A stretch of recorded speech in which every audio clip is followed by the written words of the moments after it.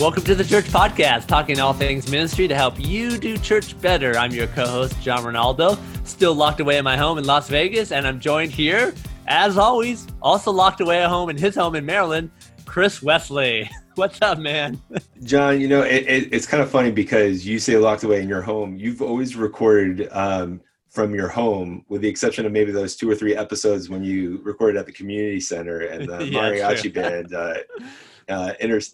interrupted. But we're everyone is quarantined, and how long this will go on for, God only knows. And I think we're adjusting, right? We're learning what the new normal is, and as we get used to that, it then becomes a newer normal.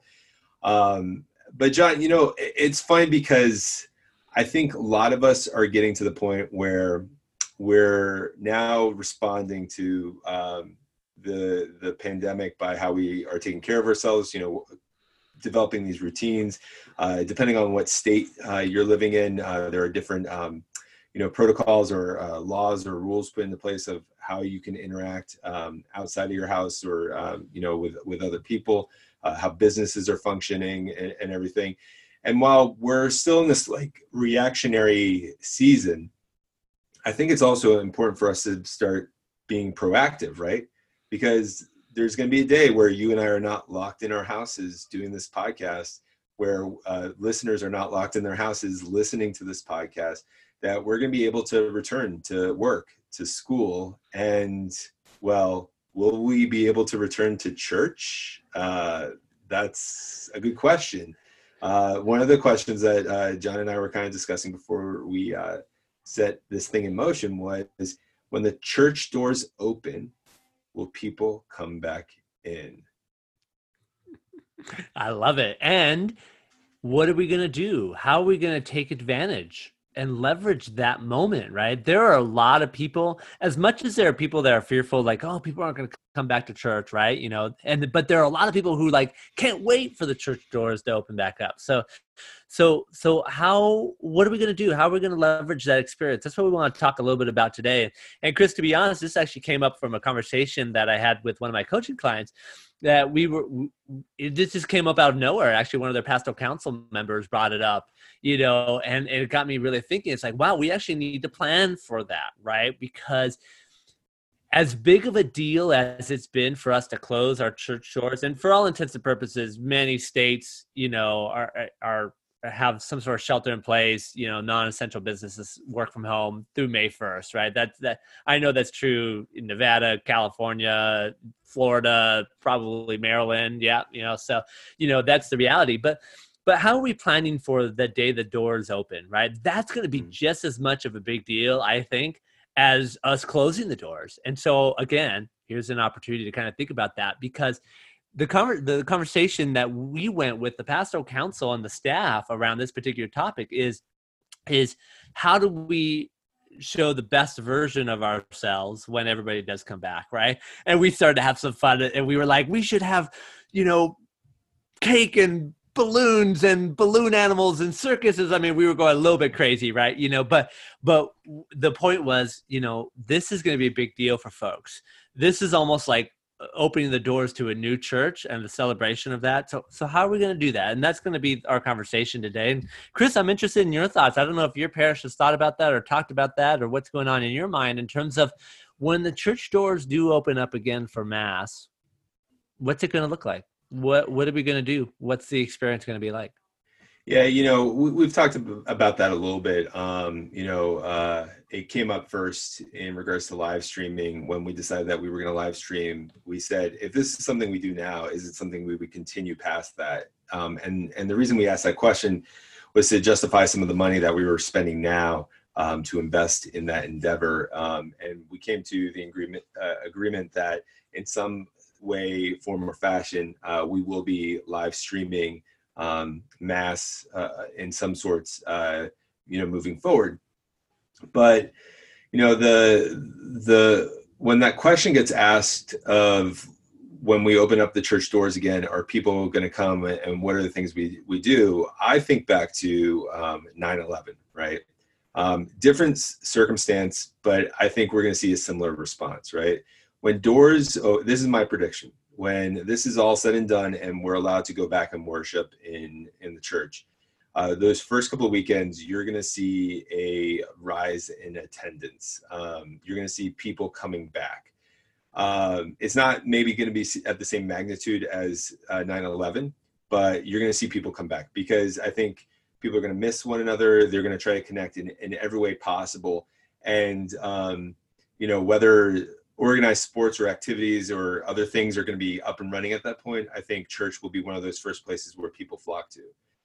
If you don't do anything, you'll see numbers increase a little bit at the beginning, but then you'll see them die down quickly. And that's what happened during September 11th. And I had a debate with someone on staff about this, because I said, we can't let this be like 9/11. And they said, what do you mean? 9/11 was a success. All these people came back to church. And I responded snarkily, like, where are they now? Right? Where are they now? And that's because we have this opportunity to come together, to worship, to be together. But the problem is that we did not give people a reason to stay. And so to answer that question, what can we do? What can we do to encourage people to come back? I think we really have to critically look at what we used to do and ask those questions. Is what we were doing really working, or were we just kidding ourselves? And how has coronavirus, how has shelter in place, quarantine, give us the opportunity to hit the do-over button? Mm-hmm. That is the question. And I was talking with my men's group about this a couple of nights ago. We were talking about, live streaming masses and how that's worked or not worked for us. And we had our previous episode on that. But one of the things that many of the guys in my men's group said is like, yeah, the live stream is okay, right? But you know what I really miss? I miss seeing you all. I miss that. And that was to a T, almost everybody said that. I miss being in community with people. And that's that for me, that said a lot, because for the majority, this men's group are not people who work for the church like you and me, Chris, right? Right. These are, people who are in other fields and other work, but care about their faith, care about their church, right? And so for me to hear them say that, yeah, live stream is okay, but, I really miss being with each other, first of all, that's theologically and sacramentally appropriate, right? Because that is a big part of who we are. But that just led me to believe that hospitality and welcoming is going to be a key when we come back, right? And we've talked about this before over and over and over again. Pew Research continues to say, and other research says, what are the 3 things that people are looking for when they come to a church service, especially when they're experiencing a new church? Welcoming and hospitality, preaching, and music. Those 3 things always float to the top, right? And so, there's an opportunity here when we welcome back and open those doors back up to really more specifically revamp and relook at that hospitality piece. And I'm not kidding when I say we should have some sort of celebration that distinguishes the Sunday that we come back, that distinguishes that from other Sundays, because we have been in the desert for 40 plus days, right? Mm-hmm. We should celebrate. And looking back at scripture, what was, once Jesus went into the desert for 40 days and was tempted, what was the first thing that he did, right? The wedding at Cana. And he participated in a party, which is where he then had his first miracle of the wine, right? It's like, we should have a party, we should have lots of wine, and we should save the good wine for the end and not the beginning. I'm being only somewhat facetious here, but I think this is I think this is going to be so cool. I think this is going to be a lot of fun when we all come back together, missing what we've been missing and coming to be together again for the first time in days. I mean, we're talking some places, I don't know, 2 months maybe for folks, so this is a big deal, I think. Well, I would even add on that, and not to discourage that plan. I like that. I think idea number 1 is you throw celebration. That's a part of the liturgy, in addition to the liturgy. So you have Mass, and maybe it's some blown out party at the conclusion of Mass, right? Or and that goes to the night. And, but the big question is, okay, after that party, right? After the good wine has been consumed, like, what are we doing next, right? Yeah. And that's the question. That's the harder question to answer. you talk about the guys in your small group and how they miss seeing one another, right? Like, and that's what I miss. I miss the community. You notice that not a lot of people, at least I haven't seen a lot of people online express, oh, I miss the catechesis, or I miss the formation, or I miss the preparation. Like, there aren't a lot of people who are missing that, because what we can be doing and should be doing during COVID or during this quarantine is figuring out new ways of catechizing, new ways of evangelizing, new ways of forming people. And, if you go back a couple of episodes to when Paul was on here and he talked about the domestic church, investing in that and everything, it's almost kind of like when we come back, really, while catechesis and formation are important, right? Evangelization is what we do, right? But we need to really hone in on the community aspect, because that's been what we've been deprived of over these last couple of weeks and the months that we're a part of. So a church really needs to ask the question of, how are we a beacon? How are we a center of community, of real, authentic, Christ-like community, where evangelization happens, where people do grow in their faith? You kind of look at Pentecost, like where, and the story of Pentecost in Acts chapter 2, right, where the church just grows and people were breaking bread and people were, serving one another and everything like that. Those are the type of opportunities that we should be cultivating within the local church. And so so again, going back to the question, I think the question is not what we do day one or week one that we're back, but what do we do in the weeks after that, so that we don't see that huge dip that we did after an event like 9/11 or some other, traumatic or monumentous event. Mm-hmm. Yeah, and I think kind of what the takeaway, I think, is to meet as a staff or as a liturgy team or whatnot. Certainly the liturgy team should be available, since we're not doing very much liturgy in the same way that we used to. Anyways, we're still doing it, right? But getting the team together and start saying, okay, let's plan for this, right? Let's sit down and say and really look at this, because here's the reality, Chris, and you know this as well as I do.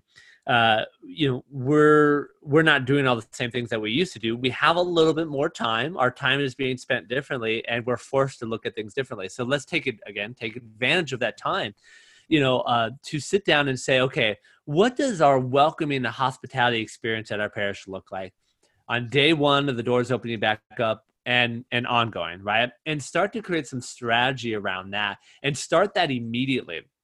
Because we don't know. We really don't know when the doors are going to open back up. It may vary state by state, and we know that our bishops are really following, state and federal officials and kind of determining all that type of thing. And so, but I don't want any of us to be caught off guard when the doors do open back up. So now's the time to be thinking about that as we've entered into this Easter season.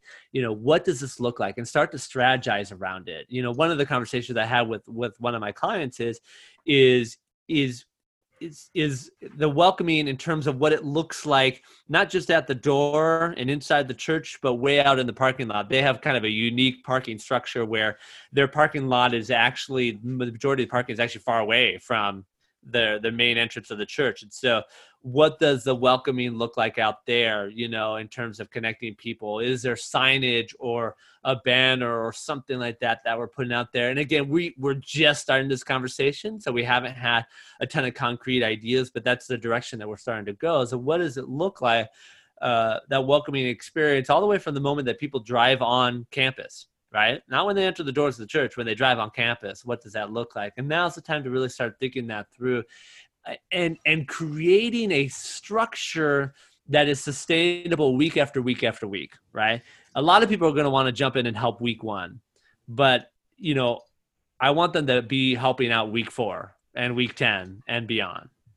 And I agree, it's got to be sustainable, but I think we have to also look at, how does this look in our communities, in the parish boundaries, not just at the church building? Because I think what this is proving, or reemphasizing, is that church is more than a building, right? Mm-hmm. Like, because we cannot gather together to pray and worship, in the same physical space, and we're being forced to recreate and look at what church looks like on a different level. When we go back, yes, mass will happen in the church building, in the church sanctuary, right? We can have hospitality that goes around that. But how about Monday through Friday? Like, how about the rest of the days of the week? Like, what is that going to look like, for the church? Should we be in the process of setting up home small groups, or should we be in the process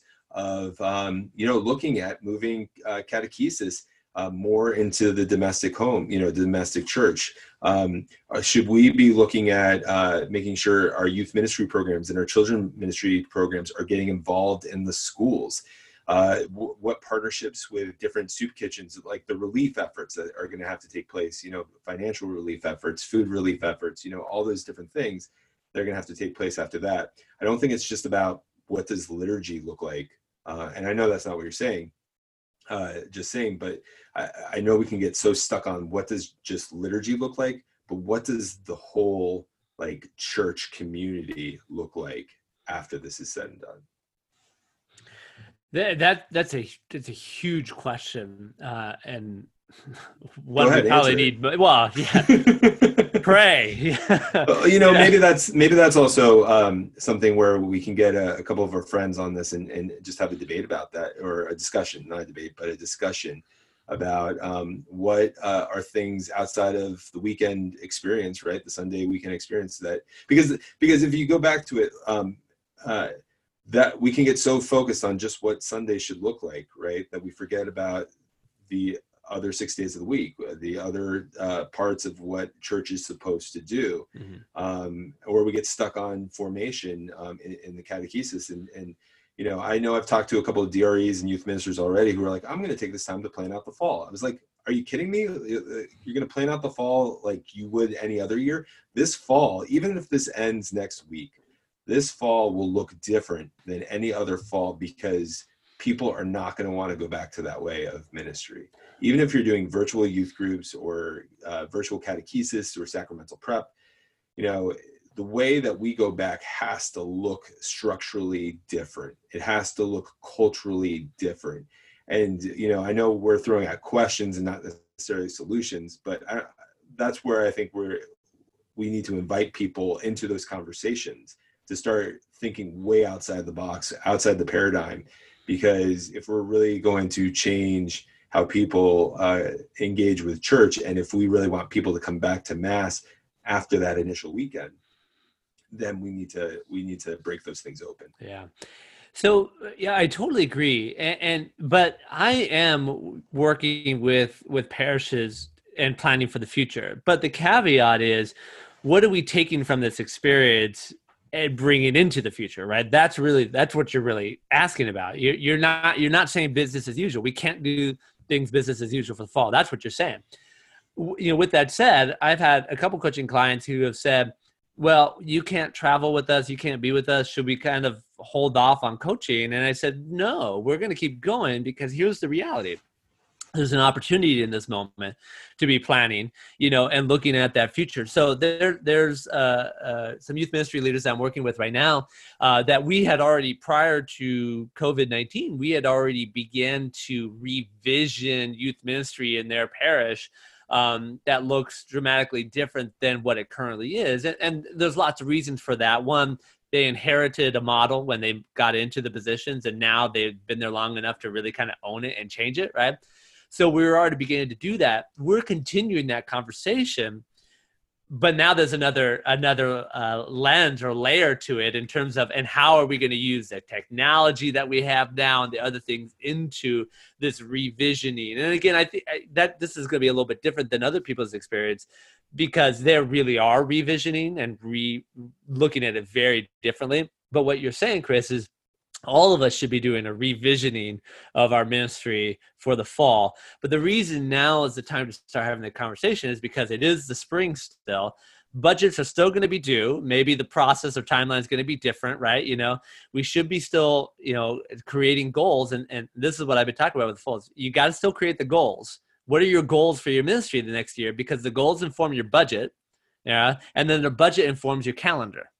Right. And that's kind of the layer that we're going on in terms of the planning.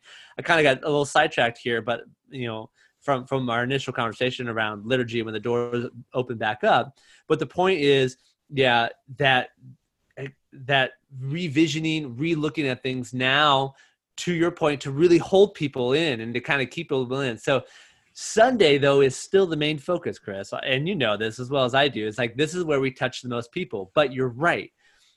We want to engage people beyond just Sunday, but it does start with Sunday for the most part. You know, not always, but for the most part. And I know it's a polarizing statement, but Sunday was not enough before. It wasn't enough, you know, because if it was enough, then our church doors would be filled. And part of that is how we do Sunday, right? That's a huge part of it. How you do Sunday can definitely help, but it's how people then are commissioned and respond beyond that as well. It's a both and sort of thing. And otherwise we're just continuing to fuel a consumeristic model, right? So I think, yeah, hospitality is key. The pastor's homily, music, you know, all those different things that we talked about are going to be especially important. But something else that adds on to that is, I guess, like, where I get more concerned from a youth ministry standpoint or from a religious education standpoint is I think I'm going to be investing more of my time in setting goals of creating, you know, small groups in homes, or home catechesis. Just because, we'll have youth gatherings at the church. We'll have youth events, you know, throughout the year because there's a place for that. Mm-hmm. But I think I'm going to invest in, you know, more in how is our youth ministry more involved in the school? How is our youth ministry more involved in the home? And how is our youth ministry more involved in the community? And community will be small groups meeting in homes. Home will be like the domestic church. And the schools will be what groups, or how are we partnering with teachers or educators to be more available and not worry about getting people to show up on a Sunday night for youth group, you know, or to show up on a Thursday night for catechesis, you know. So how do we bring catechesis to them? And that's something you can start working on now while we're being quarantined, because we have to bring things to people. People are not going to come to us at all. So, yeah, I guess that's kind of where my attention goes, because I think that's one thing that we need to rethink. And then, just like fundraisers, funding, all those different things, I think we have to prepare ourselves for the next time something like this happens, right? Mm-hmm. I mean, this is once in 100 years sort of an event, but you know, next time, if you're in a community where it snows, a snow day should not be an obstacle to a drop in your giving, right? Or if there's a tragedy in your community, your church should have a plan set in place for responding to that. We shouldn't be caught on our heels going into some of these other situations that are going to approach moving forward. Mm-hmm. Yeah. I don't know. Maybe I'm a little bit harsh or overly passionate about it, but you were laughing at how you used the word opportunity so much a couple of episodes ago. For me, I agree with that. I think this is an opportunity for us to shake things up. I think where people get stuck, John, is if they don't have an organization like Parish Success Group, you know, helping them consult, you know, through this, it's not knowing how to start thinking differently, right? And that's really the essence of this conversation, is not what we should be doing differently, but how we should be thinking differently so we can do things differently. Mm-hmm. So I don't know, like, if there's things that you're doing with your clients that you can share that are helping them think differently, that it doesn't matter if we were in this quarantine or not, in shelter in place or not, that you can start thinking outside the box.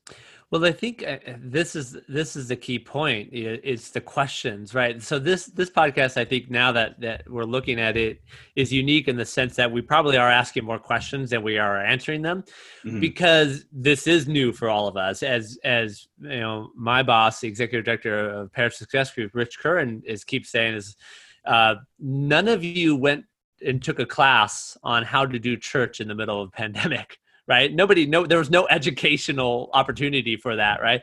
With the idea of, like, we're all winging it. We're all figuring it out. And so what's interesting about this particular episode is I think we're probably asking more questions than we are answering questions, Chris. Mm-hmm. And that's fair, because we really, again, because this is the first time for us, we really don't know not only when this is going to end, but really how to navigate this. And we're figuring this out, and that's the whole accompaniment model. And so to your question earlier about what are we doing, oftentimes my job is asking questions, getting them to think, why they're doing certain things or why they're thinking a certain way. And so the questions become a really key factor for us, in the work that we do, because again, there's no cookie cutter approach to how to do parish ministry. Every parish is so different and unique.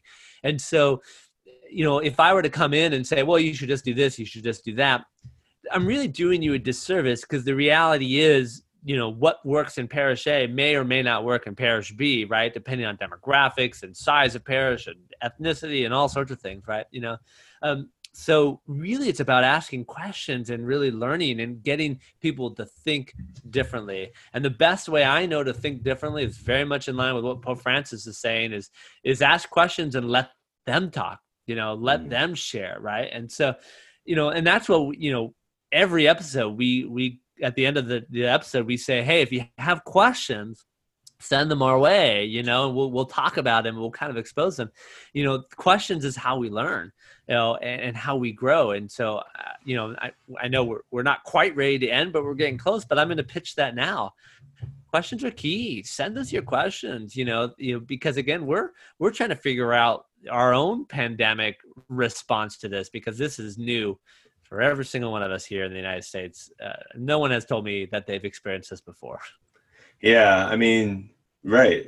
No one, we haven't experienced this as a community before, right? There are plenty of people, there was like, I don't know if you saw the interview with a couple of astronauts who talk about how they have to self-quarantine, right, when they come back from outer space and everything. Or there are a couple of friends or people I know who have gone through the polio epidemic, right, and how they had to quarantine with that.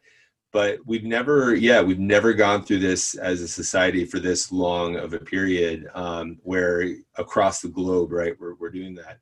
And that's where I think, step one is ask questions. Just throw up questions after questions after questions until ideas start to appear. And before you grasp onto that idea, spend time thinking about it, right? And that's something that's hard for a lot of people. I know that it's something hard for me, right? Like I ask a question, I get an idea, I'm like, all right, let's execute it, right? Let's jump into it. But more, it's kind of like, all right, let it percolate. Let it it's kind of like cooking a nice sauce, right? This is my Italian side coming out. A nice sauce where you throw all the ingredients together and you gotta let time, just infuse the flavor and infuse just new ideas and new thoughts and new ways of approaching it as it moves forward. I think one is asking questions. I think two, it's also take some risks and do some beta testing or trial and error, right? I love, as much as we talk about, is too much virtual church good? Is there such a thing as too much virtual church? I like the fact that there are so many people trying it, and that there's going to be so many things that we learn from it, right? And, a couple of blessings we're going to probably see is websites get better. We're going to see communication get better, things like that. So as you start thinking about what ministry is going to look like down the line, after this is all said and done, start by asking questions, having conversations with your staff, with colleagues, with co-workers about this, right? And then sit on those ideas, pray on them, and just allow the Spirit to lead you. And don't be afraid to think big, because we are in a situation that is bigger than anything we could have conceived before. Mm-hmm. Yeah, I agree wholeheartedly. And then certainly think about, what is that hospitality welcoming experience going to be looking like on that Sunday experience? Again, when the church doors do open back up, we do have mass, be intentional about this. This is going to be a big deal for folks. This is going to be a big deal for you and me. How do we support and build community, not just on day one, but again, on day 101 and 501 and moving forward, and take advantage of this opportunity to rethink and reimagine a sustainable way of doing welcoming hospitality at Mass. Well said, John. And I think as we move forward, again, just to echo something you said before, send us your questions. Shoot us questions at thechurchpodcast.org. If there are things you guys want us to talk about, we'll ask the questions. We'll dive into it. We'll bring on experts to help us, think about this in a different way. And one of my hopes is that when this is all said and done, that the church podcast is still there helping you make church better as well. But that all depends on how well John and I get along. So, through this, which I think we're doing okay. We're doing okay. We're doing all right. We're doing all right. See, the nice thing about this quarantining is it's virtual and I can leave you at the click of a button, but no, not that Absolutely. I wanted, John, but we are coming to a close. But if people want to reach out to us, go to thechurchpodcast.org, shoot us questions at thechurchpodcast.org. But if you want to reach out to John, John, how can people get you? As always, visit us at parishsuccessgroup.com or reach out to me on Twitter, especially at John Ronaldo is my handle. And you can find me at All Things Marathon Youth Ministry or marathonyouthministry.com. Again, visit thechurchpodcast.org or find us on iTunes, Spotify. Leave us a review, especially a 5-star review, letting us know how we're doing. And get the word out. Get the word out that people in church ministry don't have to do this alone, that we want to walk with them and help them do church better. John, it's always a pleasure. Let's close in prayer. Father, Son, Holy Spirit. Amen. Amen. Heavenly Father, we know that there will be a day when this comes to an end. We know that there will be a day when the church doors can open and people will come together to praise your name, to give you glory, and to connect with one another, Lord. Even though we are one church body, God, we feel separated. We feel disconnected from one another. But we know, Lord, that you can connect us, that you can bring us together, even when we are far away, even when we are physically not near one another. We are united in you, in your love, and your grace. God, thank you so much for giving us this gift of the church, for calling us to be the church. We love you. In your name we pray. Amen. Father, Son, Holy Spirit.